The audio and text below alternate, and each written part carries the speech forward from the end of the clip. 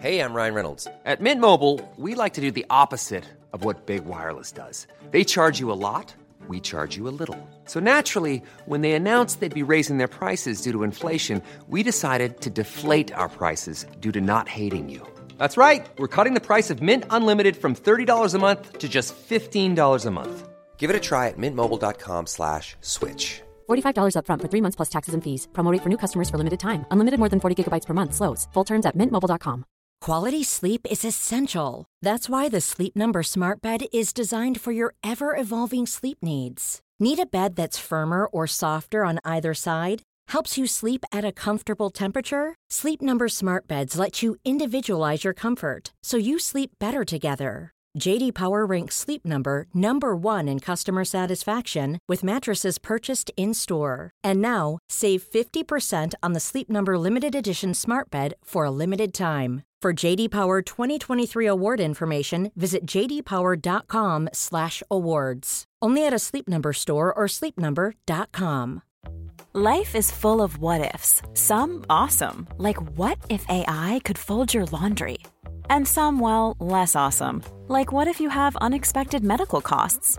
United Healthcare can help get you covered with Health Protector Guard fixed indemnity insurance plans. They supplement your primary plan to help you manage out-of-pocket costs. No deductibles, no enrollment periods, and especially no more what-ifs. Visit uh1.com to find the Health Protector Guard plan for you.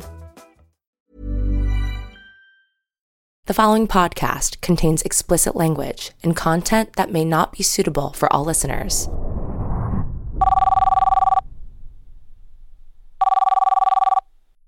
In 2013, I received a message from a middle school friend that would change my life.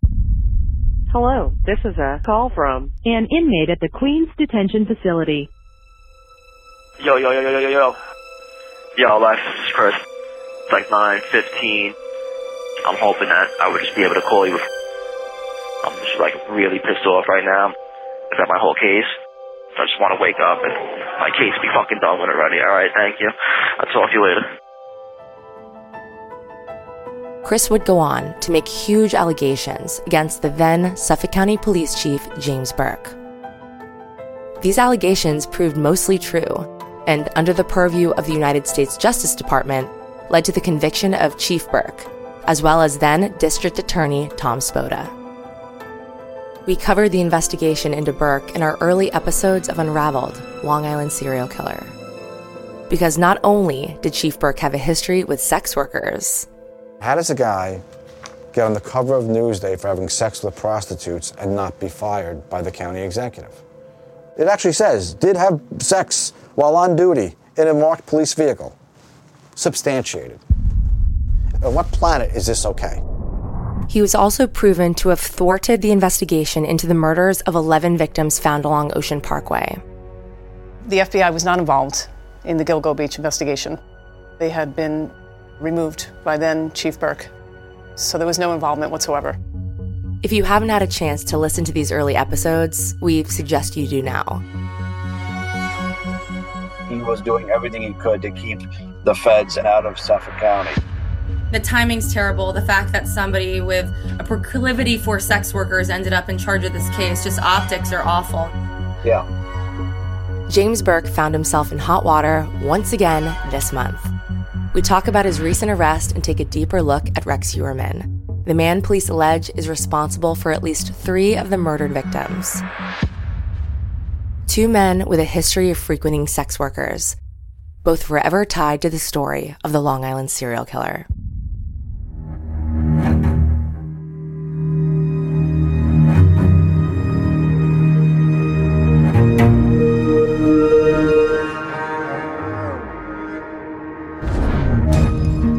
From ID and Joke Productions, this is Unraveled, Long Island Serial Killer.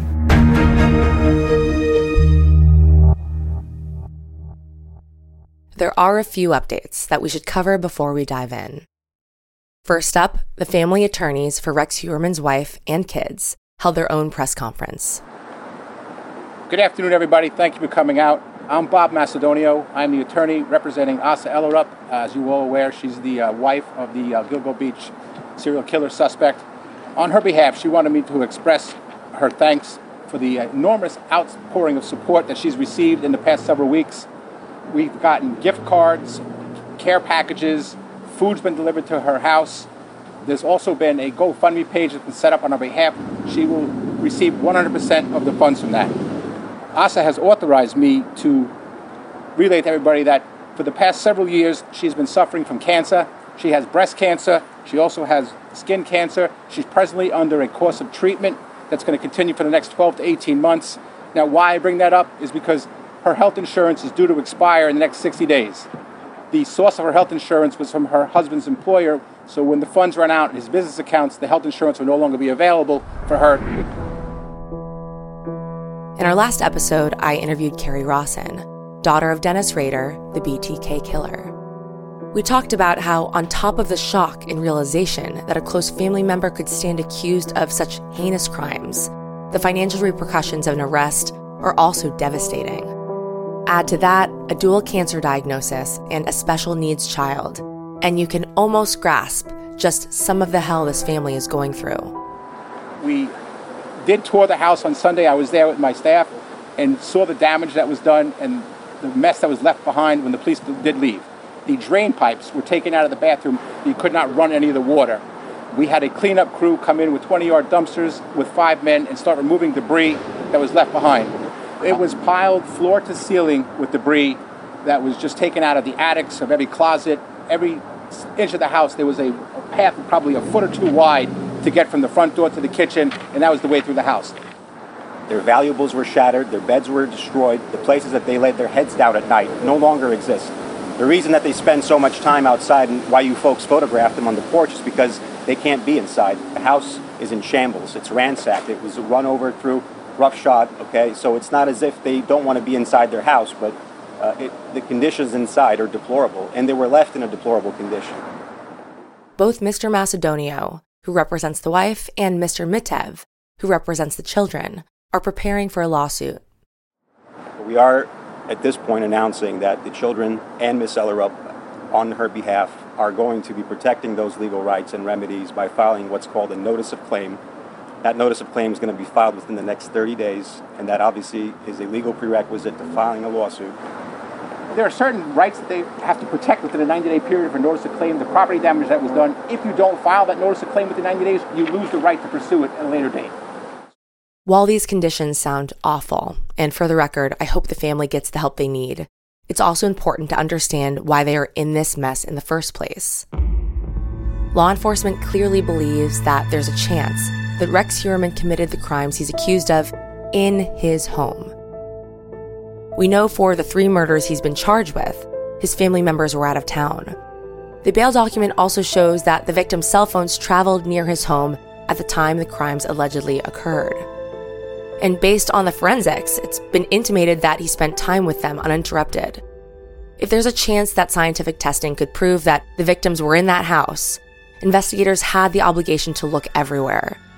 The victims and their families were owed that.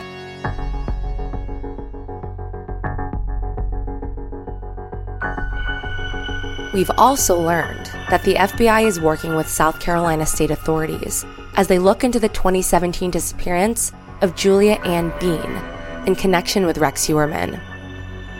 Rex owns several vacant lots in South Carolina, where his brother also lives. Those are located about 90 minutes from where Julia was last seen. I spoke with Heidi, a friend of Julia's. Julie was a good person. She had a drug addiction. She was sick. And she did stupid shit. Julie was amazing. She was kind and loving and smart. I don't know the Julie that sleeps with men for money. I don't know that woman. I know the woman that wanted to repair her marriage and her family. Like many of the Ocean Parkway victims, Julia struggled with addiction and resorted to sex work to support her habit. She had grown up in a dysfunctional family, and when the father of her daughter, Cam, passed, it was a difficult time for all of them. When Julia went missing, everyone assumed that her addiction had taken hold yet again. She was not reported for 6 months after she disappeared. And by the time the police got involved, there were squatters living in her house. Her house was ransacked by the time the police got involved. Sad, so sad. So it took 6 months to report her missing. So, of course, it was a confusing case to take on at that point. Right. The daughter and her had a rocky relationship. And Julie made her daughter move out. And, in Cam's defense, she didn't know where her mom was or when she was coming or going. All that poor girl did know is that her mother didn't show up for her graduation. And she went out of her way to make sure she gave Julie 3 tickets. Just in case she lost one, she had 2 more. How sad is that? After years of no leads, everything changed the day of Rex Heuermann's arrest. Turn the TV on and lo and behold, there's that shitty man again. And then I hear he's got ties to South Carolina. And I instantly sit down on my couch. I see the victims come across my TV and I just knew right then and there, Julie. So I messaged Cam, her daughter, right away. I felt horrible. This man brutally and savagely raped and murdered them. And I felt horrible. So when Cam messaged me back, I told her, there's a serial killer out of New York, and I really want her to look into this guy's face and see if you recognize him. He's linked to South Carolina. And she was like, no, I think it's a guy here. And she named some other guy. And I said, just look. And she did. And she was like, oh my God, that's the guy I saw my mom with the last night I saw her. And then she just, vomited all the information. She just couldn't stop. All the things that Rex told her, said that he had a boat and a lake house and that her and her friends could use it for graduation. And then he even offered to take her to a concert after graduating. So Cam actually saw him on the last time she saw her mom? Yes. Both Cam and Heidi are in touch with authorities and are working with investigators. After 3 weeks, local investigators have not been able to put Rex and Julia together. Now that the FBI is involved, that may change. Unfortunately, this is a difficult case to get a resolution on, unless Julia's body is located and more evidence can be found, or perhaps proof of Julia is discovered within Rex Heuermann's possessions. We'll stay in touch and report back on any progress.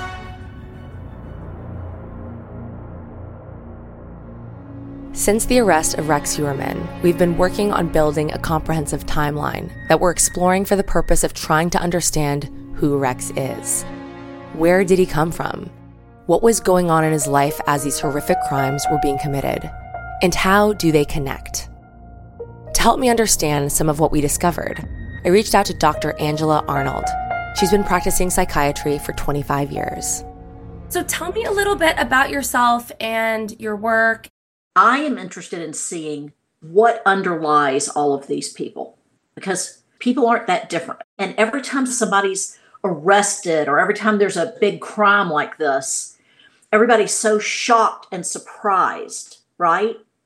But there's so many similarities amongst these killers that maybe we could start to prevent some of this. You were somewhat aware of the Long Island serial killer arrest. Do you have any immediate takes on this guy based on what you've read in the headlines? He's hiding in plain sight in front of his family and his co-workers, and he probably becomes more and more comfortable with what he's doing. And his wife just begins to accept that, well, he's going to be out tonight and things like that. And she stops thinking anything about it because it becomes a pattern of his behavior. So, let's start at the beginning. Rex was born on Friday, September 13th, 1963.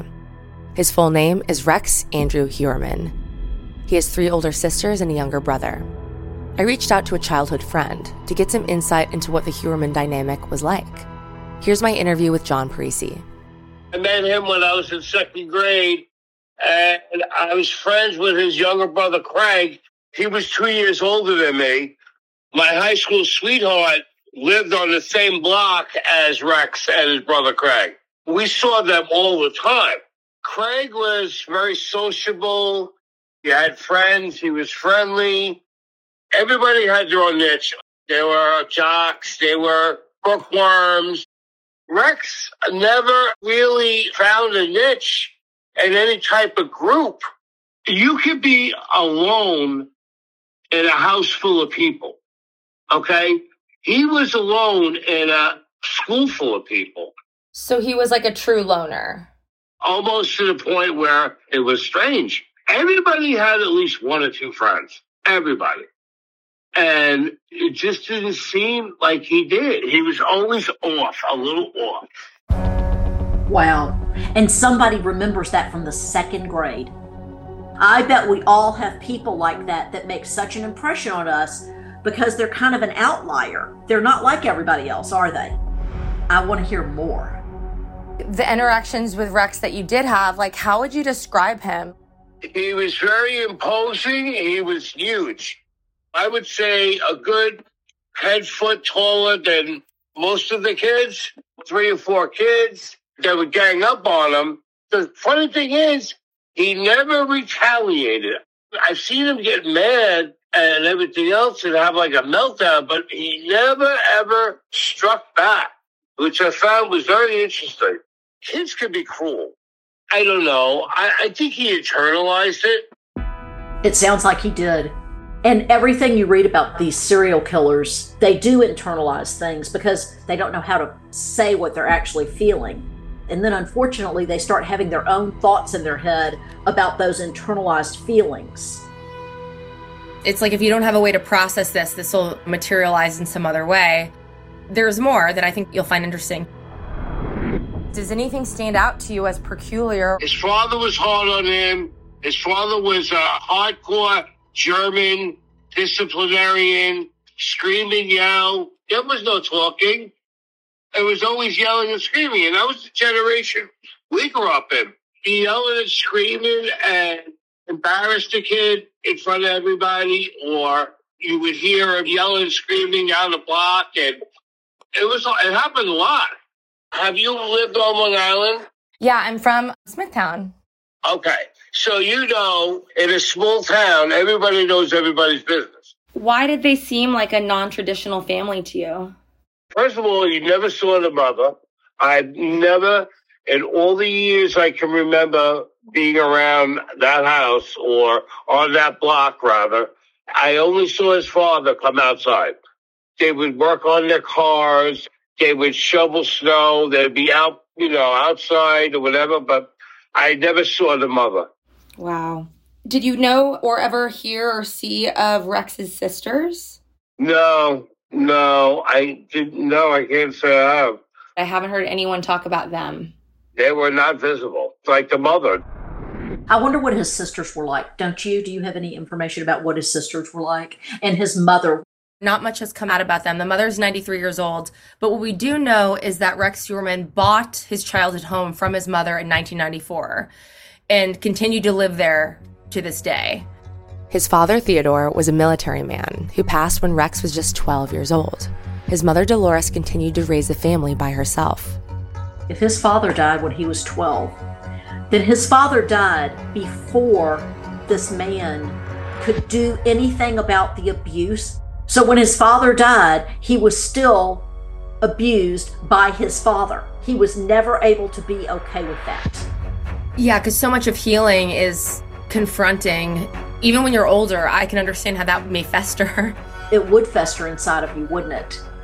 But 12 years old, boys are starting puberty and all of these thoughts are in their head. And then his abusive father died right when that started to happen with him. That's something that we need to keep in the back of our heads. As we move down the Rex Heuermann timeline, we'll focus on some shocking revelations at work next. And later, we'll take a closer look at the former Suffolk County Police Chief James Burke's latest arrest.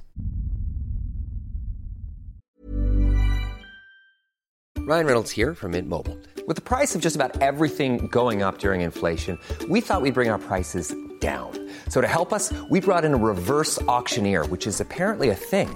Mint Mobile Unlimited Premium Wireless. How to get 30, 30, how to get 30, how to get 20, 20, 20, how to get 20, 20, how to get 15, 15, 15, 15, just $15 a month? Sold! Give it a try at mintmobile.com/switch. $45 up front for 3 months plus taxes and fees. Promo rate for new customers for limited time. Unlimited more than 40 gigabytes per month. Slows full terms at mintmobile.com.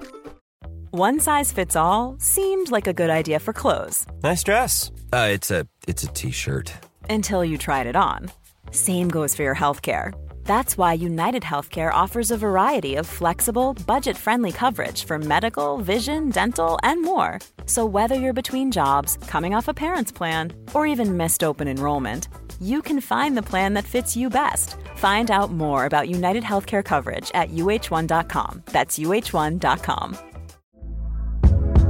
Hey there, it's Michelle Norris. I'm host of a podcast called Your Mama's Kitchen. When I travel, I'm usually looking for a way to find a taste of home when I'm not at home. And one of the things I love to do when I am at home is entertain. And Airbnb allows me to do that. When I was in California recently, I rented a house that had a great kitchen. And when we were sitting around the table, we were all thinking, we're in someone else's house. Someone could be in all of our homes as well. If you have a home, but you're not always at home, you have an Airbnb. Your home might be worth more than you think. Find out how much at airbnb.com/host. Hey, it's Janice from Warner Brothers Discovery. Have you ever heard the expression, perfect is the enemy of good? I think about that a lot, especially when it comes to my body and health, because perfect does not exist. It's a total trap. Noom isn't into this perfection thing either. Its unique approach is tailored to each person's psychology and biology. From coaching to recipes, Noom's app provides personalized information to help you on your journey, no one else's journey. I also think it's great that Noom doesn't restrict what you can eat, and it doesn't shame you for treating yourself. And treat yourself you should. What's more, Noom's approach is grounded in science. They've even published more than 30 peer-reviewed scientific articles about how they work. To date, Noom has helped more than 5.2 million people lose weight by helping them build new habits for a healthier lifestyle. So why not give it a try? Stay focused on what's important to you with Noom's psychology and biology-based approach. Sign up for your trial today at Noom.com. That's Noom.com. And check out Noom's first ever cookbook, The Noom Kitchen, for 100 healthy and delicious recipes to promote better living. Available to buy now wherever books are sold.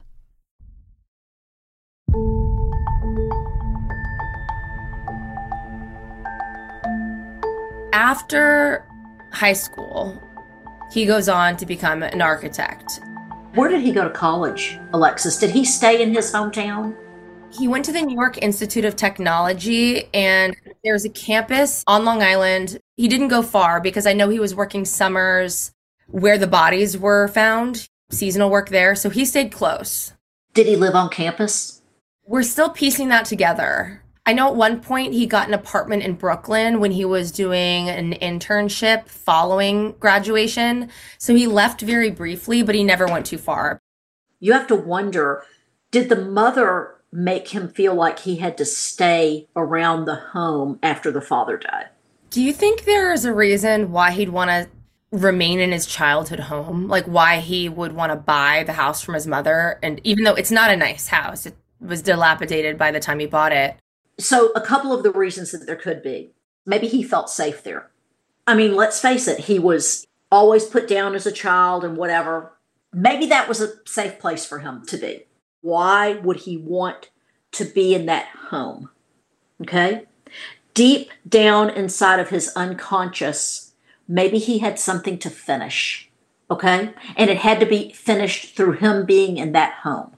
This man has basically lived in this house since he was born, which is odd to me. It's very odd.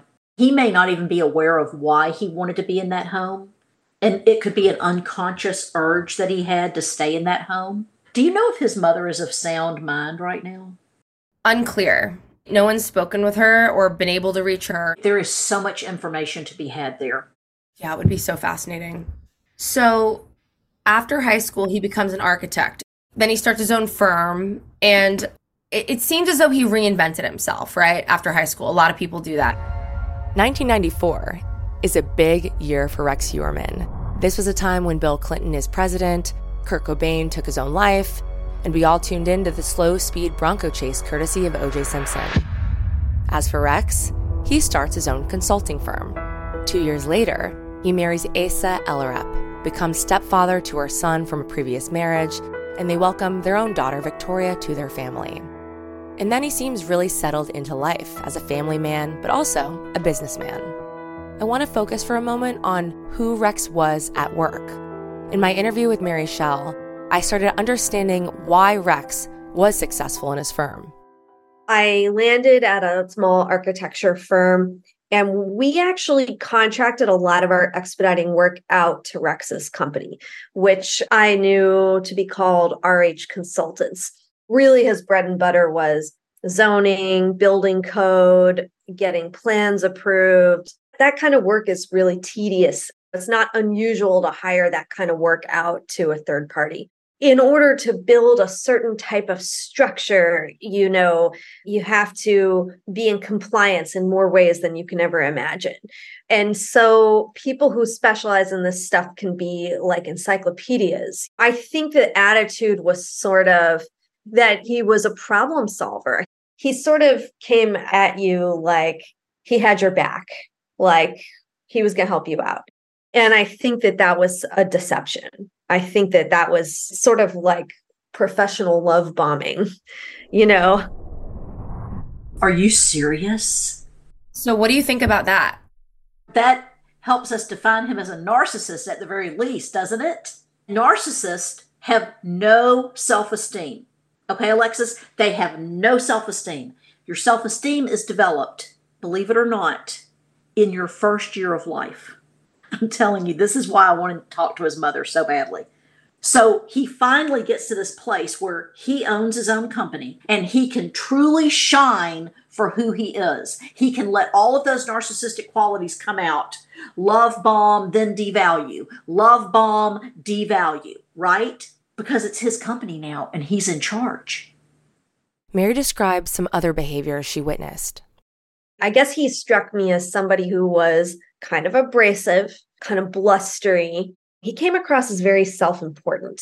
He wanted to project how important he was and how well connected he was. He was really invested in controlling the room, the conversation, the mood. He could be a tyrant and a bully, really, to his employees. Was he like kind of an annoying, socially awkward guy? Yes. But I assumed, was harmless. There was one particular comment that Mary made that really stood out to me.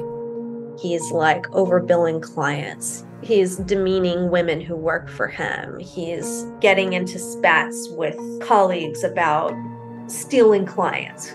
He does like a big game hunting trip in Africa. And whatever it was that he killed, he sent the photo around to everyone. He's like somebody who enjoys like shock value, and making people uncomfortable. He loved that. This wasn't the first reference to Rex Heuermann seeming to get enjoyment out of shocking people and making people uncomfortable that I'd heard. Another story came through. This one, though, is from an anonymous source. And trust me, though, I spent weeks tracking down the validity of this story and have gotten it confirmed through multiple additional sources. In order to protect the identity of the witness, we've changed their voice. We were working with these editors, and they had subleased, like, an office from Rex. We had our edit suite, and then in, like, the back was, like, Rex's office. So it's like he had to, like, come walk through our space to get to his space. I remember just, like, being in the elevator with him, and you know how when you get into a crowded elevator, people kind of, like, scrunch up to the side to, like, make room for everybody? He would be the opposite of that. He would almost, like, make you feel a little bit uncomfortable with his size. I'm just out of college. I haven't had interactions with too many adults. It's like early days of the internet, and he calls me into his office and he's like, I want to show you something. And it's like this interrogation video, and it says police are interrogating this guy. And the police leave, and I'm like, well, okay, like, what are you showing me this for? He's like, wait for it. Hold on a sec, wait for it. And then the guy who was being interrogated, he must have like had a gun in and on himself, and he takes out the gun and he shoots himself and kills himself. And I just remember being like, what the fuck? Like, why are you showing me this? Like, what is this fucking weird? This guy is really fucking weird. Oh my gosh. And you know this all gets him off sexually. This is all about sex, okay? This arouses him sexually. We've also talked to some sex workers who went out with him who said, he would bring up the Long Island serial killer. Do you think he's testing people? And if so, what is he testing for? I think that just like when people revisit their crimes, he wanted to talk about it. He wanted to know if other people knew about it, didn't he?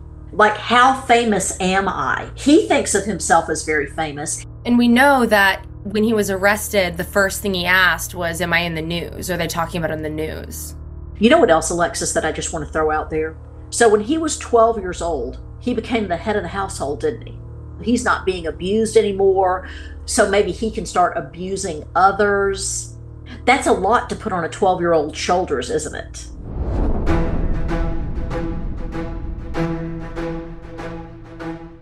We've learned that he's a massive hunter, and he's got 300 guns, right? But these women were strangled. What do each of those things tell us? Strangulation is a very personal way to kill somebody. When you shoot someone from a distance, you may not necessarily see their reaction to being shot, okay? But when you're standing over someone strangling them, you can feel the life coming out of them. You can feel their last breath coming out of them. So imagine the control that he felt over that and the anger, right? It's so much more personal than shooting someone, okay? Bang, bang, you're done, okay? But he certainly loves killing, doesn't he? And he loves that power and control that he has over living things. And that's why he loves the hunting. I wanted to ask Dr. Arnold about some specific encounters police believe Rex Heuermann had with the victims. I'm not sure how familiar you are, but the fourth victim, Amberlynn Costello, the first time she met Rex Heuermann, it was actually under the guise of a ruse. So her and her two housemates basically had him come, he paid her, and then they chased him out. And he was super angry. And the next day, he scheduled another time to see her. And that's when he killed her. It was his fatal flaw because it was this encounter. And these two guys who lived with her saw the vehicle, saw this man, gave a description. So it was so risky, but he still did it. The next day he still went, offered her money, and saw her again. She was never seen alive again. You know why, Alexis? He was triggered, right? He was triggered. That made him feel like he did when he was a kid. So he got sloppy. That was a direct trigger to how he was treated when he was that little boy in school. But now he could do something about it. Now he has money, he has a car, and now he could act out. A lot of these folks, they get a little bit sloppy when they finally get to that place where they're going to do their killing. But at the end of the day, they are narcissists, and they might think they're smart, but their emotions overcome them. Their emotions that they have never healed actually overcome them in this, and they take over, and that's why we can catch them. After that, he hangs on to the vehicle for another 15 months. And we believe this to be the vehicle that he used to dispose of the bodies, the vehicle that he used to facilitate these encounters. Why would he hold on to it? I think he thinks he can't get caught. Because that's what narcissists believe also. They believe they're smarter than everybody. They believe they're better than everybody. Maybe he couldn't afford another car.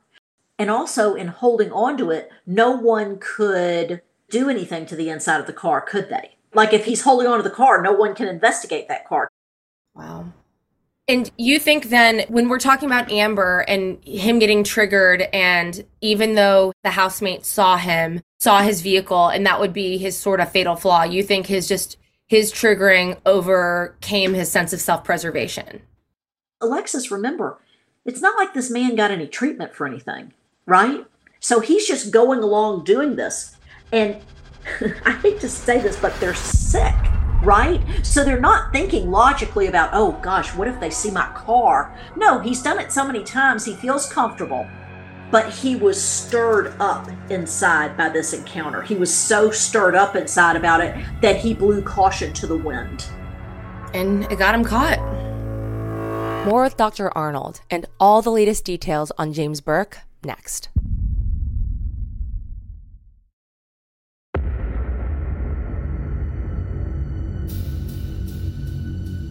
We're learning about him that he had several phones, several email accounts, burner phones, burner email accounts. Like, what kind of person is able to juggle all of that? A sneaky person. He doesn't have a conscience about what he's doing. He may know the difference between right and wrong, but Alexis, I promise you, he has no conscience. And so imagine he's got a goal in front of him, right? All day long, he has a goal in front of him. And everything he does is to get to that goal. So if he needs some burner phones, if he needs some extra email addresses, everything he does is to attain the goal that he is looking towards. Wow. Because Alexis, it all comes back around also to, he doesn't care about anybody else. He doesn't really care about anybody else's feelings, okay? And that happened when he was a child. Pivoting back to his family, I don't know if you saw that the bail document listed all of his really disturbing pornography searches that were like torture porn and pedophile porn. His daughter worked at that office with him, so she's like down the hall when this is happening. Obviously, the wife is battling cancer. She has an older special needs son. If you could try to explain to a layperson like why these people may not have known or caught the signs, how would you explain that? First of all, Alexis, let's not assume that the family members never noticed anything. That's a big jump to make. They may have assumed some things. They may have thought about some things. But let's not forget what narcissists are very good at also, and it's that good old term called gaslighting. And a narcissist can gaslight you so many times that you literally start to question what your own thoughts are. So even if somebody saw a little porn on his computer or something like that, he's going to gaslight them. He's going to say, oh yeah, Joe down the hall was using my computer. I've told him not to do that before. We can't make the assumption that no one ever picked up on it, on anything. But when you're gaslit and gaslit and gaslit, the thing about gaslighting is it starts to make you question the thoughts that are in your own head. Think about something else, Alexis, like we talked about a little earlier. He became successful. So here he is, the family loses a father when he's 12 years old. Who knows how they lived after that, right? They might have had to have some social assistance or something. And then all of a sudden, he's a successful architect in New York City. Do you think his family's going to question him too much? They were probably taking care of all of them. His daughter worked at the office. He was financially, I'm sure, taking care of all of them. They're not going to stir that pot too much, are they? And then he's abruptly arrested. And it appears as though he was completely blindsided by that. What is his mind frame upon realizing he's been caught? What does a narcissist like this do? Well, they don't stop being a narcissist. Okay? So they double down. He's not going to admit anything. He's not, because the narcissism is like a castle that he has built around himself to protect his ego. He still thinks he's better than everybody else, and he still thinks he's smarter than everybody else. This feels like a good place to leave my conversation with Dr. Arnold. There's more that we may get into in future episodes. But speaking of someone who thinks he's smarter than everybody else, I promised an update on James Burke, former chief of police with the Suffolk County PD. James Burke is a big topic in our early episodes of this podcast, so if you need to catch up, please do so. If you're up to date, just wait till you hear the latest bombshell. On Tuesday, August 22nd, as most American families were adjusting to back-to-school schedules, James Burke had other plans. Here is current Chief of Police Rodney Harrison. Due to numerous complaints about activity over at Vietnam Memorial in Farmingville, members assigned to the Suffolk County Park Rangers Targeted Response Unit conducted an operation utilizing plainclothes rangers. At 10:15 a.m. today, during this operation, they engaged one individual who was soliciting for sexual engagement. This individual was placed under arrest. The Rangers ascertained that our perpetrator involved was identified as James Burke, former chief of the Suffolk County Police Department. He was transported to the 6th Precinct by park rangers for processing. He's being charged with offering a sex act, indecent exposure, public lewdness, and criminal solicitation, 5th degree. I open up the floor for any questions at this time. He was asked whether the undercover was a female officer. It was just male plainclothes officers during the operation. Suffolk County Park Rangers Chief Stephen Layton was asked if the Rangers knew who Mr. Burke was. No, not at first, not until he identified himself and said who he was. Do you know who I am? So he said that to the ranger at Yes. one point? Yeah. Was he attempting to get out of being arrested? Yeah. Yes, he was. Could you describe that? Well, he was expressing to us how this would, be a public humiliation for him and such. So. The last officer you heard speak was Sergeant Brian Quattrini. It's also important to note that since the arrest, Suffolk County has dropped 2 of the charges. The remaining counts are public lewdness and indecent exposure. And James Burke finished his federal probation last year, so he's clear from any probation violations. James Burke has not yet entered a plea as of this recording, and we will fill you in on any updates in the next episode.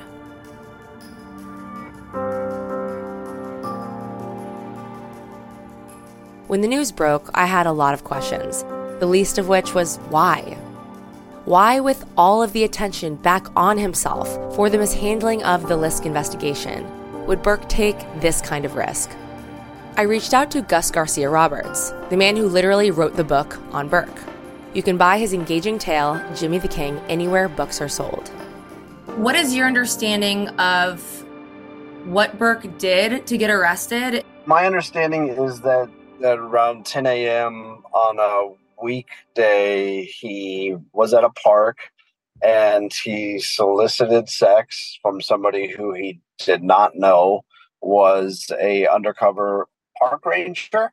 Apparently this was not a sting. It was a police operation that was in response to complaints about there being public sex. James Burke solicited sex from an undercover agent, and the rest is history. What was your response when you heard about the news? Because I'm so used to the kind of wildness of Suffolk County, it almost wasn't surprising to hear that Burke had been arrested for soliciting sex. I also just thought it was striking that this was a guy who really ruled Suffolk County with an iron fist, being the sort of unquestionable mob boss of Suffolk County and of cops kind of doing his bidding. I just thought it was kind of a fascinating departure to see how things, had changed, where now he was just a guy getting caught for a very low-level, embarrassing crime by undercover park police. I thought that was interesting to witness how extremely his power has dissipated. Does this surprise you? No, I mean, his actions did not surprise me. He's always been kind of this swaggering, sex-driven character. In researching Burke, he was investigated multiple times by the Suffolk County Internal Affairs Bureau, and one of the crimes that she was convicted of was prostitution, and they said that when they were investigating him, they were looking into, quote, a trail of prostitutes. He was later accused of running a prostitution ring. He was investigated by Internal Affairs for that. You got to remember, this is a guy who launched a widespread criminal conspiracy to cover up the fact that he had sex toys and porn in a stolen duffel bag. This kind of thread of covering up sexual acts runs through his whole career. So it was not surprising to me that, he might be soliciting sex in a public park. Is this the first time you heard in all your research that he was approaching a male? I had heard so much about his kind of bottomless sexual appetites that I was not at all surprised to learn from this event that he, is apparently bisexual. Like, that didn't faze me at all. He's doing this at 10:15 a.m. As a former officer, he probably would have known that this is sort of like a hot cruising area. What does this tell you about just like his proclivities and his addiction towards this behavior, just from a common sense standpoint? it doesn't really depict much self-control, right? I mean, 10 a.m., and like you said, the area where he was arrested was like a known hotspot. He would have known how these police operations work. So it was just so extremely not careful. Are you surprised he wasn't able to get out of it? Was I surprised? Yeah, I think to some extent, sure. Like that was the thing that probably surprised me the most. I don't even necessarily think that's something just because it's James Burke. I think that cops cover for cops, and you would have thought that anybody caught up in this kind of a sting might have said, hey, I used to be a Suffolk County cop, and perhaps they would have had a chance of being let go. I don't really know what went into the fact that didn't happen here. I mean, it's obviously encouraging that he's not receiving sort of special treatment anymore. And I don't know if that's because, the officers involved have integrity, whether, there was just too many eyes on that operation, or whether, somehow Jimmy Burke being Jimmy Burke worked against him this time. Do you know what Burke had been doing since his release from prison? Like day to day to occupy his time? It appeared by all that he was living very quietly. And you basically heard no news. It appeared that he was sort of living on his $145,000 irrevocable Suffolk County Police Department pension and quietly nursing his wounds with a small circle of confidants who had remained his friends after his disgrace. And I thought it's interesting, he even stayed in the same house where he had lived for most of his adult life. He appeared to make an effort to just not change and not move at all. I thought that was kind of interesting because the typical cop trajectory is to move down to Florida. And, if he had done that, even if you caught soliciting sex in a park, you'd probably just be another James Burke, and nobody might have ever heard about this. But the idea that he somewhat defiantly stayed in the place where he was so notorious, I don't know if that says something about it, that he was just comfortable in Suffolk County or that there's some defiance there. I'm not sure, but I thought that was an interesting decision. And I wonder now, after such an embarrassing episode, if that will remain true, whether he will sort of continue to live in the same place in Smithtown will be interesting to see. For those listeners who are caught up on our early LISK episodes, you may remember the story of Loretta Rickenbacker, the sex worker who carried on a long-term relationship with James Burke, for which he was investigated by Internal Affairs. With James Burke now proven to still frequent sex workers, I asked Gus if he thought that Burke actually cared about these sex workers. He might have had many encounters with people who worked as sex workers, but I never got the feeling that he was real enlightened about it. Loretta Rickenbacker told me she basically covered for him, and she lied to Internal Affairs, according to her, about, various allegations that they're investigating, including that he had smoked crack with her. She told Internal Affairs that he had not, but she told me, I lied to Internal Affairs to cover for him because I loved him. She was kind of Jimmy Burke's ride or die, and their relationship ended after the Internal Affairs investigation. And Loretta continued to have legal problems. She continued to be arrested. And she said there was this one moment where she was taken into the precinct. Burke basically got a slap on the wrist, and he continued to ascend through the police department. And there was one point where Loretta was taken to a precinct where Burke happened to work at that point, and she said that Burke kind of looked at her with disdain and said, "You're still doing this shit?" She remembered that moment years later, and she said it kind of broke her heart. So from stories like that, I never really got the idea that he had much kind of empathy for a character like Loretta Rickenbacker. And I suppose it's kind of an ironic moment now, considering Jimmy Burke is still doing this shit.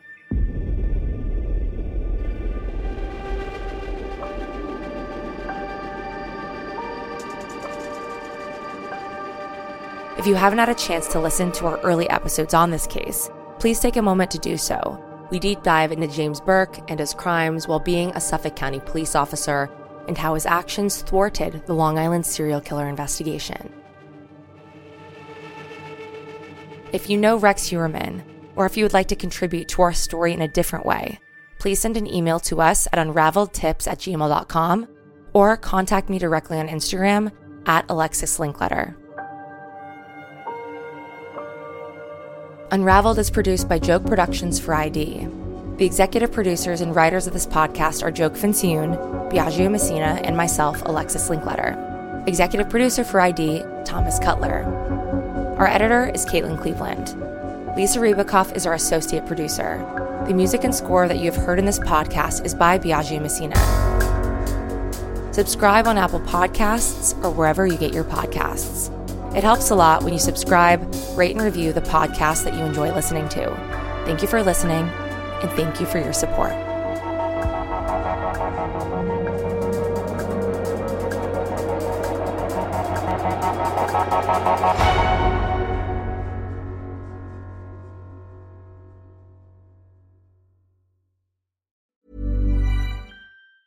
Planning for your next trip?